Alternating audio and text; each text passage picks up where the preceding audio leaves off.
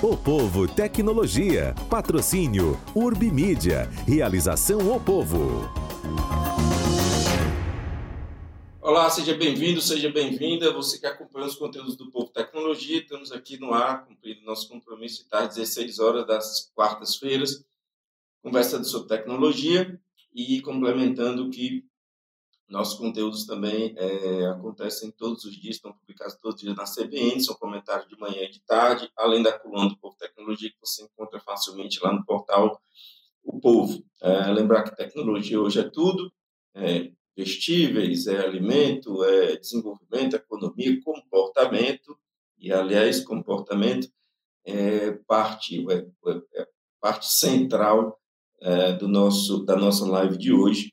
E a gente conversa aqui, hoje tem o prazer de receber a Lorena Soares, ela é CEO e cofundadora da Amar.elo Saúde Mental, ela já participou com a gente, já conversou, também na coluna você tem alguns conteúdos sobre a Amar.elo, para entender aí um pouco da trajetória da empresa, e nosso tema é saúde mental de uma juventude digital. A gente faz esse recorte aí no assunto, porque é um desafio, é algo novo, é algo que eu não sei se a gente, pais, professores, mães, enfim, estão preparados, se tem subsídios suficientes para a gente enfrentar todas essas mudanças comportamentais pós-pandêmicas, que já não é fácil só com a intensa digitalização, imagine pós-pandêmica.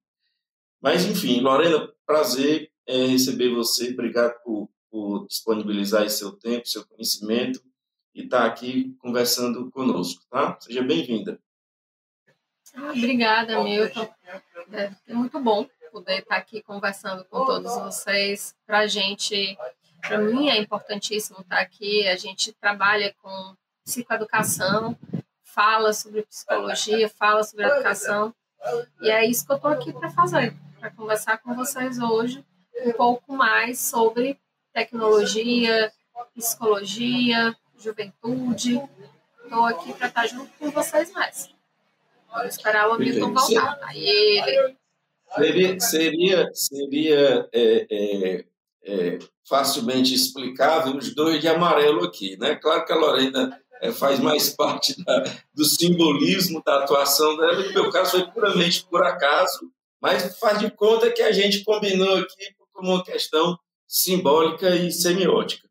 Lorena, começa explicando para a gente o que é a Amar.elo. Ela se transformou ao longo de um tempo, né? Tinha ali uma atuação e foi aumentando, virando uma empresa maior, enfim. Me explica aí um pouquinho dessa trajetória da Amar.elo, por favor. Tá bom. Antes de falar da Amar.elo, só lembrando que nós estamos no Setembro Amarelo, né? É uma campanha nacional de saúde mental. Então, o nosso simbolismo está super ligado, viu, Hamilton? Tanto eu como você estamos aí representando esse mês de cuidado e prevenção ao suicídio também, né? Mas, falando da Amar.elo, a Amar.elo ela começou como um projeto, né? Nós somos uma spin-off do grupo Nosso Lar Saúde Mental. Tem várias atividades com saúde mental, dentre elas, inclusive, um hospital psiquiátrico que trabalha aí com a atenção a essas pessoas que estão em crises agudas de saúde mental e que precisam de uma internação para se restabelecer e voltar para o mundo. E aí, dentro desse hospital, dessa casa-mãe da gente, começou a surgir uma série de questionamentos sobre por que as pessoas estavam se internando tanto durante a pandemia. Houve um aumento gigantesco da quantidade de pessoas procurando internação, primeiras internações. E aí a gente percebeu que precisava fazer outras atuações extramuros do hospital, como pensar na inovação, trazer a tecnologia para dentro desse grupo de saúde mental, e foi assim que surgiu a Amar.elo, trazendo psicoeducação, prevenção, trazendo através da tela, viu que super funcionava, que a gente conseguia chegar, inclusive, a várias pessoas que não conseguiam se deslocar para ir a locais de atendimento, mas que precisavam de ajuda. Só que a gente percebeu que isso ainda não era prevenção, também era tratamento através da tela. E a gente queria chegar ainda antes, para que a pessoa pudesse reconhecer a sua dor emocional e começar a se cuidar antes que tivesse um adoecimento mais cronificado. Foi aí que a Amar.elo foi crescendo, e a gente percebeu que os locais de trabalho eram os melhores lugares que a gente tinha para atuar porque a gente pegava pessoas de várias faixas etárias, de várias dores emocionais diferentes, inclusive dores emocionais que os próprios ambientes de trabalho estavam proporcionando àquelas pessoas. Foi por isso que o Amar.elo foi crescendo e se transformando em quem ele é hoje. Alguma contradição, Lorena? Assim, as telas, ou o excesso de telas, ou a vida multitela, é atribuído a isso, essas questões, uma parte do nosso, não sei se eu vou usar o termo correto, se não, você me perdoa, do nosso adoecimento mental, ou de um agravamento das doenças mentais, digamos assim. Alguma contradição em tentar usar a tela ou ter as telas como meio para tratar coisas que são agravadas pelo excesso de tela? Tudo é uma questão de uso, né? Esse é o grande ponto aí que a gente tem que tratar. Inclusive, na nova CID, que foi lançada agora, né, que é o compêndio que trabalha as doenças mentais e físicas no nosso país, que é o compêndio internacional, né, Código Internacional de Doenças, CID, né, essa é a sigla. Foi lançado um novo ano passado, e nesse novo tem doenças mentais específicas causadas, por exemplo, por jogos, games, utilização excessiva de telas de internet. Quer dizer, já tem uma doença específica com um código lá de doenças ligados a isso. Porém, a questão é o uso excessivo, quando a gente não sabe como fazer para utilizar aquilo ali. Pessoas que trabalham tanto em cima daquilo, jogam tanto, brincam tanto, que passam a sentir prazer apenas estando de frente à tela. E aí sim, esse uso excessivo de telas, ele está trazendo uma série de complicações, inclusive complicações que eu acho que a gente nem descobriu ainda, que pode ser que a gente venha a descobrir, né? Físicas e mentais, não só mentais, mas também físicas, né? A quantidade de alguns tipos de hormônios e de neurotransmissores que são dispensados através do uso excessivo de telas, ele é muito grande, e isso pode causar o adoecimento mental, né? Excesso de alguns tipos de neurotransmissores que trazem aí uma quantidade muito grande de ansiedade, cada vez que eu tenho a emoção daquele jogo que eu estou participando, que me faz querer jogar mais e que faz querer que eu vá mais, e aí eu não durmo, eu não como, eu não trabalho, eu não cuido mais da minha higiene. A gente pega meninos assim, né, que não querem mais parar o jogo nem para tomar banho porque podem perder o jogo, nem para ir ao banheiro porque podem perder o jogo. Gastam um absurdo de dinheiro que eles nem têm, às vezes, que é dos pais, para poder comprar as armas ou os materiais necessários para usar aquele jogo, né? E isso porque não podem perder. Então, há uma distorção da realidade gigantesca aí trazida pelo uso daquele jogo. E aí sim, aí é muito complicado. Mas a gente pensar no uso da tela como um apoio de crescimento é super importante também, tanto para ajuda na saúde como na educação. Pode ser um grande aliado na educação, pode ser um grande aliado na saúde, né? Aí é o uso que realmente a gente está fazendo da telinha que a gente está aqui hoje conversando. Mas eu te pergunto uma coisa, quem vive transitando nesse meio da tecnologia, como é o meu caso, que preciso todos os dias me aprofundar nas coisas, a gente sabe que algoritmo é algo extremamente poderoso, e o mundo mesmo aí tem percebido alguns problemas, não vou dizer insolúveis, mas de difícil detecção, tamanha a sofisticação com que os algoritmos trabalham os desejos, as vontades, enfim, e caixas pretas que você não sabe muito bem como é que atua tanto. Então, a pergunta que eu lhe faço é, isso é uma luta em glória? É possível vencer a força de um algoritmo? Essa é uma pergunta difícil de responder. Se eu posso olhar isso por vários prismas, tá? Olhar pelo prisma de eu vou vencer o algoritmo, brincando com ele, né? Testando ele, fazendo coisas para que ele não me pegue, eu acho difícil eu conseguir vencer, tá? Eu vou ficar preso cada vez mais na tela, tentando fazer isso, e eu não acho que eu vá conseguir, né? Mas, se eu sei que existe um algoritmo, se eu sei que ele vai me mostrar coisas que ele já percebeu que são coisas que eu tenho interesse, eu posso, sabendo dessa realidade, me conscientizar que isso está acontecendo e não permitir que ele me influencie demais, né? Eu passar a controlar aquilo que o algoritmo está querendo fazer comigo. Ah, não, então eu sei que o algoritmo percebe que eu vejo muitas coisas de saúde mental. Outro dia eu queria fazer uma especialização nova, sabe?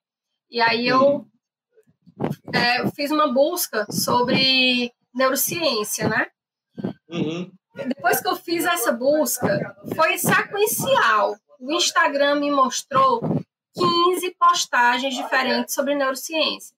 Seja de universidades que estavam ali oferecendo pós-graduações, seja de neurocientistas falando sobre algum assunto, palestras, grupos, coisas das mais diversas sobre neurociência, né? Eu usei ao meu favor. Eu digo, bom, vamos ver aqui o que é que me interessa disso daqui, e fui pesquisar o que eu queria, né? Mas chegou ao ponto de que, eu já vi o que eu queria. Passei. Não me prendi a isso. Mas se eu sou uma pessoa influenciável, que eu não tenho ainda autoconhecimento e consigo entender que aquilo que o algoritmo está fazendo é mostrar o que eu quero ver, eu posso ter grandes problemas com isso. Porque eu posso, por exemplo, procurar algo completamente diferente do que eu sou, porque eu gostaria de ser aquilo ali. Mas cada vez que eu vejo na tela, por exemplo, alguém que está fazendo uma série de coisas que eu gostaria de fazer e que eu não posso, ou que eu gostaria de ser e que eu não sou, isso vai me frustrando cada vez mais. E pode me levar para um nível de depressão, de melancolia, de tristeza, de não querer mais sair de casa, de não querer mais a vida real, porque eu quero viver aquela vida que está ali atrás da tela. Porque eu estou me deixando influenciar por aquilo que está aparecendo na minha tela de computador. Por isso que é tão importante que desde pequenininhos a gente possa esclarecer e conversar com nossos filhos a esse respeito. Porque os meninos às vezes não têm o nível de consciência que a gente tem e acreditam no que está sendo dito ali, né? Acreditam no que está sendo dito na tela. Então, muitas vezes eles podem achar que aquilo é a verdade absoluta e que só tem aquilo no mundo. Então, a gente precisa trabalhar essa conscientização desde pequeno, nos nossos pequenos aí, para que a gente consiga, quando eles chegarem à idade do uso mais abusivo dessas telas, porque cada vez que a gente cresce mais, a gente vai entrando em contato com outros meios, né? A gente começa usando a internet, usa o YouTube, mas aí a gente vai usando as redes sociais, vai usando aí os Discords da vida, vai usando todos os outros meios de comunicação, Instagram, Snapchat, por aí vai.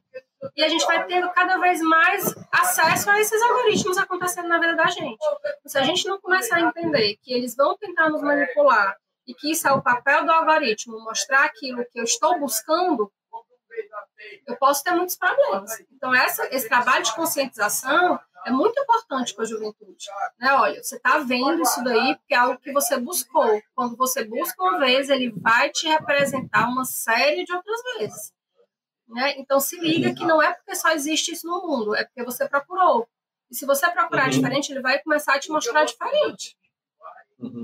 A gente tem um problema, então, aí geracional, talvez, porque quando a gente faz essa abordagem, a gente está falando também competência informacional, né? O que nos interessa, o que interessa essa geração, qual a competência que a gente tem para saber o que é verdade, o que é mentira, o que é construtivo, o que não, e outras coisas. Bom, antes de você falar, quero só aqui fazer uma saudação a Thais Araújo, que disse que a escolha da convidada, que escolha de convidada mais assertiva. E também Carlos Henrique Ferreira, que disse que o conteúdo é ótimo. Obrigado, Carlos Henrique. Obrigado, Thaís. Você quer falar alguma coisa sobre essa competência? Eu não sei se a nossa geração de professores, profissionais, adultos, se está trabalhando bem esse construir de competências. É claro que falar isso, você não tem como falar isso de uma forma cirúrgica. porque isso é um entendimento muito amplo, né? Quando a gente fala a gente é escola pública, a gente é escola particular, a gente é casa, a gente é família, a gente é um país, às vezes, país conflagrado, é política, então, o agente é muito amplo. Mas enfim, Mas tenho vamos essa pensar um dúvida. pouco. Vamos pensar um pouco a respeito, Hamilton, porque assim, no final das contas, tem toda aí uma diversidade aí de possibilidades dentro do nosso país, mas a gente sabe que nós somos um país que temos uma quantidade maior de celulares no mundo, no nosso país, do que a quantidade de habitantes. Então, o acesso ao celular ele é gigantesco, né? E aí, quando a gente começa a pensar nisso, a gente sabe que o acesso a redes sociais também é gigantesco. E isso é intergeracional, né? Eu tenho pessoas de 80, 90 anos aí olhando o Instagram e o Facebook, e eu tenho crianças também já tendo acesso a isso, dependendo da família que ele tem, do acesso que essa família dá a ele, a esse tipo de mídia, né? Como o YouTube, como, enfim, todos os outros acessos que a gente tem aí à internet, né? Então, o que a gente tem que pensar é, né, que todas essas pessoas têm esse acesso. Como é que a gente vai fazer para a gente proteger as pessoas e que elas tenham um acesso, que elas entendam que é um acesso saudável e sadio, independente de onde elas estiverem, de que eles forem, né? Os meus pais têm acesso e olham o Instagram todo dia. E em alguns momentos eu já tive conversa com eles no sentido de olha, cuidado, porque o que você está vendo aí o tempo inteiro, você está achando que a visão de mundo é só essa, é porque você se interessou, resolveu assistir o vídeo porque achou aquele conteúdo interessante e ele vai te mostrar cada vez mais coisas desse conteúdo. Mas existem outras formas de pensar também, calma, né? Mas ele teve a mim para conversar com ele sobre isso. E quantos não tem? Né? Meu filho tem a mim para estar lembrando ele disso. E olha lá, né? Porque ele tem a mim, mas ele ainda diz, mas o youtuber falou que não é assim, não. O youtuber que eu assisto falou, pronto, né? E aí é essa divulgação que a gente tem que fazer da importância desse conhecimento, da gente entender que a gente pode e deve ser crítico frente às coisas que se apresentam para a gente, né? Essa habilidade, essa competência que a gente precisa ter, que tem que ser divulgada em todos os campos, cada vez mais, para que as pessoas entendam, seja lá quem elas forem, aonde elas estiverem, que elas precisam entender isso. Hoje a gente tem muita dificuldade de saber o que é fake news e o que não é. A gente não pode confiar em tudo que está sendo dito, né? Então, que meios é que eu posso ter para poder enxergar melhor isso, né? Como é que eu faço para conseguir enxergar melhor? Porque a certeza eu não vou ter. Eu posso até procurar, vamos procurar meios científicos, né? Tá, então tá, descobri que tem essa notícia aqui. Tá, então vamos pesquisar essa notícia aqui no Google e vamos ver em meios científicos o que se fala sobre isso. Mas nem tudo é falado em meios científicos. E mesmo que eu tenha meios científicos, eu tenho teorias diversas sobre aquele assunto. E aí a minha visão pode ser diferente da visão do outro teórico e daquele do outro teórico que eu também estudei na internet. A verdade também não é absoluta. Então, é complexo, mas é importante que a gente tenha todas essas visões para que as pessoas entendam que as coisas não são tão simplistas assim, que nem tudo que elas veem é o que é real e é o que é fato. Você fala que a gente não é difícil descobrir o que é fake news, julgar o que é fake news, o que não é. De fato, isso é um problema. E o que me parece é que com a sofisticação das ferramentas cada vez mais baratas e mais acessíveis, há uma tendência de agravamento desse problema.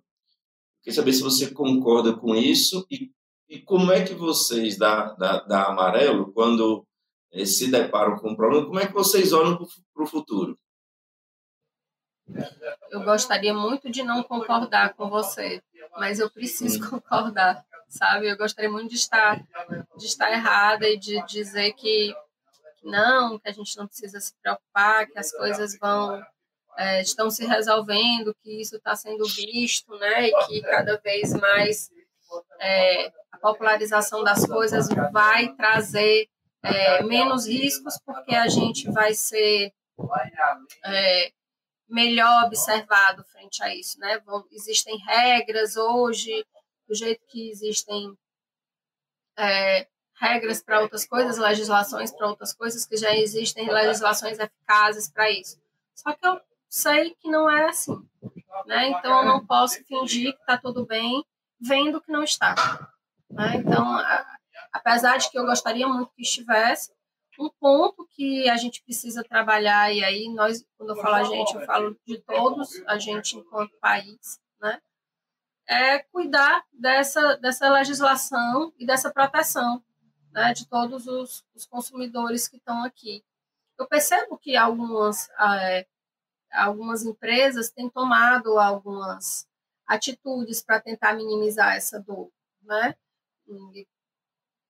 Exemplo da gente estar usando uma rede social e antes eu não tinha como tão claramente fazer uma denúncia, tão claramente bloquear algo, né?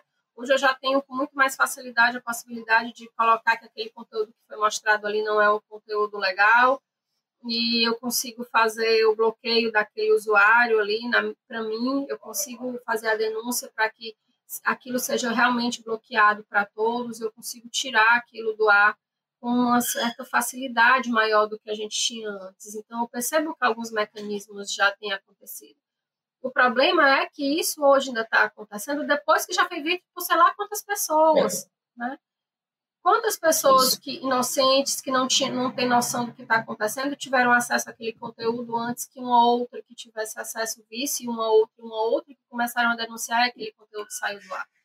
Então, preciso que isso comece a acontecer com mais antecedência, antes de que chegue, inclusive, ao ar. Mas como a gente vai fazer isso? Né? A internet ainda é um meio muito obscuro para muitas coisas. Percebo que já tem um crescimento, né? Os primeiros formatos eram muito mais abertos, a gente estava muito mais exposto do que a gente está hoje, mas a gente ainda está muito exposto, né? E se isso vai ser resolvido agora facilmente, eu acho que não vai, eu acho que é algo muito complexo, né? Eu acho que é difícil todos os controles, todos os acessos, aonde começa o meu direito, o direito do outro, né? Onde termina o direito do outro, onde começa o meu, né? Onde termina o dever do outro e começa o meu, para que eu também não fuja à democracia, a eu poder apresentar a minha forma de pensar. Né? E isso é diferente de você divulgar uma fake news, divulgar algo errado, divulgar algo que eu dar a minha opinião não significa que eu posso bater de frente com o respeito ao outro, com a empatia ao outro. E isso é um limite muito tênue, é muito difícil a gente conseguir chegar a essa conclusão, né? Até onde eu posso ir. Porque é subjetivo. A ferramenta diálogo, mais do que nunca, tem que estar na moda, né?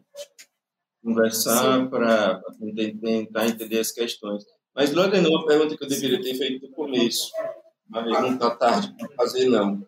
Como é que vocês atuam? Vocês atuam com empresas, com pessoas? Como é que você dá escala? Como é que você chega a muita gente numa atuação que demanda tanto cuidado e tanto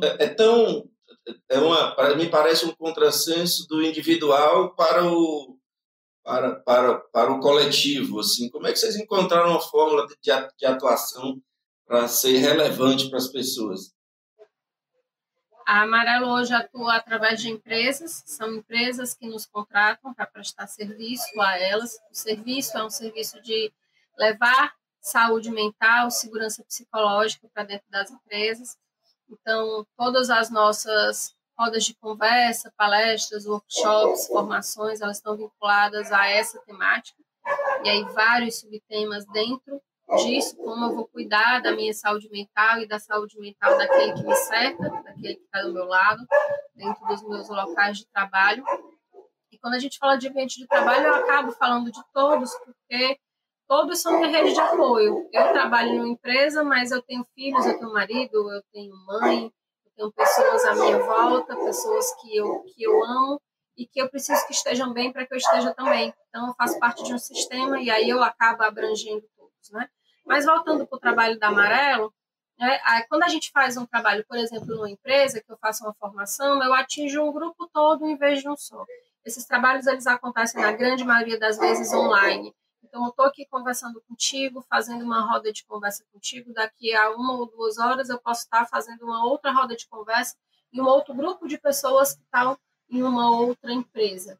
Né? Eu consigo atingir todo o país fazendo esse trabalho online, dentro das organizações. E eu tenho um outro lado, que não é o lado preventivo, que é o lado do tratamento.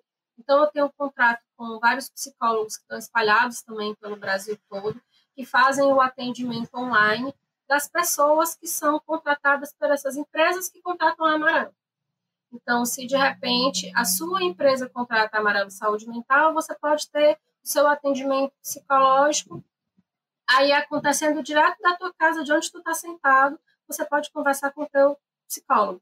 É claro que você precisa de um local que seja um local seguro psicologicamente para você, que você tenha uma certa privacidade para que você possa conversar com o seu psicólogo, que você tenha internet. Então, você precisa de internet e de um local que seja adequado para que você esteja seguro e você possa conversar com o seu psicólogo. E aí, esse psicólogo atende pessoas do Brasil todo. Ele termina um horário de atendimento, ele entra em outro, de outro canto do Brasil. Né? Então, eu consigo atingir aí o país todo. Isso eu estou falando do trabalho da Amar.elo. Né? A gente também faz testagens dentro das empresas para poder enxergar os níveis de saúde mental que aquela empresa está. Mas o Amar.elo também faz ainda outros tipos de trabalho, que é um trabalho mais de uma pegada de luta contra a psicofobia, contra o preconceito a pessoas que têm transtornos mentais. E aí a gente usa as redes sociais, a gente usa o nosso blog para divulgar também tudo isso. Né? Então, se você entrar no Instagram do Amar.elo, né, Amar.elo Saúde Mental, tudo junto ali, você consegue pegar vários conteúdos gratuitos que estão ali sobre saúde mental, sobre essa nossa luta contra a psicofobia, que você pode divulgar aí e você conseguir minimizar o preconceito, minimizar os estigmas que existem no nosso país. Então, percebe como eu consigo também fazer um uso produtivo das redes sociais? Sim, perfeitamente. Vocês já estão em todo o Brasil? Como é que está esse enraizamento de onde chega a Amar.elo? A gente hoje está com empresas espalhadas por, eu acho que 9 estados hoje do Brasil. A ideia é a gente conseguir chegar a todos eles, né? E aí claro. vai das pessoas nos procurarem e a gente também, né? As empresas, para que elas possam ter esse serviço da Amar.elo, mas a gente hoje já atende empresas no sul do país, já atende Sudeste, já atende Distrito Federal, Goiás, já estamos aqui no Nordeste também, né? Ainda não tem... No Norte, eu não estou lembrada ainda de nenhuma empresa, mas estou doida para chegar lá. Já estamos em negociação com algumas, mas ainda não consegui ainda chegar com tanta força. Mas a ideia é a gente ir divulgando, né? Cada vez mais. A empresa agora que vai fazer 2 anos, né? Para o bem e para o mal, assim, porque para o bem, à medida que vai divulgando, o trabalho vai avançando, é claro que vai chegando em mais gente. Para o mal é que a extrema digitalização não vai perdoar lugar nenhum nesse planeta. Não dá para fugir, vai chegar em tudo quanto é lugar. Então, em todo canto, nós vamos ter, infelizmente, uma grande quantidade de pessoas que sabem usar com equilíbrio, que vai saber separar as coisas, e outros, infelizmente, não. Lorena, sempre às sextas-feiras, todo dia eu faço um comentário na CBN, né? Mas nas sextas-feiras eu termino o comentário desejando um fim de semana analógico para as pessoas, né? Porque eu acho que tem ali faço questão de jogar bola com meu filho na quadra, deixar o celular em casa, etc, etc. É claro que não dá para ser 100% analógico, é impossível, o WhatsApp de trabalho, enfim, está aí para isso, mas eu me sinto dando alguma contribuição com essa provocação, sabe? De que o analógico é bom, tem seu valor, precisa ter o seu momento, o seu espaço, e eu espero que as pessoas compreendam esse recado. Se a gente consegue usar a tecnologia a nosso favor para facilitar a nossa vida e a gente conseguir ter formatos mais assertivos de acessos e trabalhos, e a gente vai encontrar esse meio termo que a gente ainda não conseguiu encontrar entre o mundo digital e o mundo real. É uma questão de tempo da gente conseguir achar os nossos caminhos. Mas eu também espero que as pessoas possam estar atrás das telas, mas também que elas possam olhar o sol, olhar a natureza, olhar o mar, né? Encontrar a tranquilidade, entender que mesmo no mundo analógico ele também pode ser um mundo doentio se a gente não se cuidar. Então, o mais importante é a gente conseguir essa mediação e se cuidar, seja lá em que mundo a gente estiver. Beleza. A gente está com cerca de 32, 33 minutos no ar. Nosso compromisso aqui por volta de 35 minutos. Eu queria te dar um tempo aí livre para você fazer uma consideração final, fazer um convite aí para que conheça o Amar.elo. Enfim, prazer falar com você sempre. Obrigada. Estou sempre à disposição de vocês. Sempre que quiserem me trazer para temas de saúde mental, quantos forem, eu estou à disposição sempre. A Amar.elo tem esse propósito muito forte, de propósito social mesmo, de ter impacto na sociedade, de falar sobre a importância da gente falar sobre saúde mental. Isso a gente precisa que essa bandeira seja levantada, que as pessoas entendam que quando a gente está falando de saúde, a gente está falando de saúde integral. E a saúde integral ela diz respeito à nossa saúde física, à nossa saúde mental, à nossa saúde espiritual, a quem somos dentro do nosso ambiente, né? E isso também diz respeito à saúde mental. Talvez muitas das dores que a gente tem aí, que a gente não percebe que são dores emocionais, é por desconhecimento mesmo. Então, a gente precisa entender que faz parte da nossa saúde, do ser humano que somos, e por isso, se a gente conseguir enxergar melhor isso, a gente consegue, inclusive, entender o que é um adoecimento e o que não é, o que faz parte da nossa vida, né? Então, essa é uma fala que eu gostaria de passar para as pessoas, que eu estou sempre à disposição de todos, e que a Amar.elo Saúde Mental, enquanto a empresa que leva a segurança psicológica para as organizações, está à disposição de todos. Só entrar em contato com a gente nas nossas redes sociais, a gente está aí em todo canto nas redes sociais, só entrar em contato com a gente nas redes sociais, seja LinkedIn, Instagram, Facebook, as redes que vocês quiserem, a gente está sempre por lá. Vocês vão encontrar nossos contatos e a gente está à disposição de vocês. Esse mês é o mês de Setembro Amarelo, é o mês de campanha nacional, mas a gente tem que falar de saúde mental é o ano todinho. Então, que vocês possam nos seguir e estar conosco nessa campanha de todos os dias em prol da saúde de todos. E se quiser encontrar, basta dizer o nome alto que os algoritmos pegam e entregam. Não precisa mais nem procurar em Google. E ficou velho. É mesmo. Bom, só fazer o registro aqui, a Thaís Araújo disse que a Lorena também é psicóloga, por isso fala com muita propriedade, e a Juliana Gugel disse que trabalha incrível. Bom, tive um imenso prazer aqui de conversar com a Lorena Soares, ela é CEO e cofundadora da Amar.elo Saúde Mental. Nós falamos sobre saúde mental de uma juventude digital, ou de uma geração, que acabou não focando na juventude, mas de uma geração digital. É bom que deixe espaço para uma outra conversa mais à frente. Dizer que nossos conteúdos estão disponíveis, além da live, às quartas, também na CBN de manhã e de tarde, são comentários diários.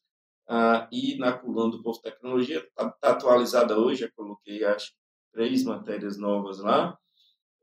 Então, você encontra facilmente no portal. Obrigado pela boa companhia e até a quarta-feira que vem. Tchau, tchau. O Povo Tecnologia. Patrocínio Urbimídia. Realização O Povo.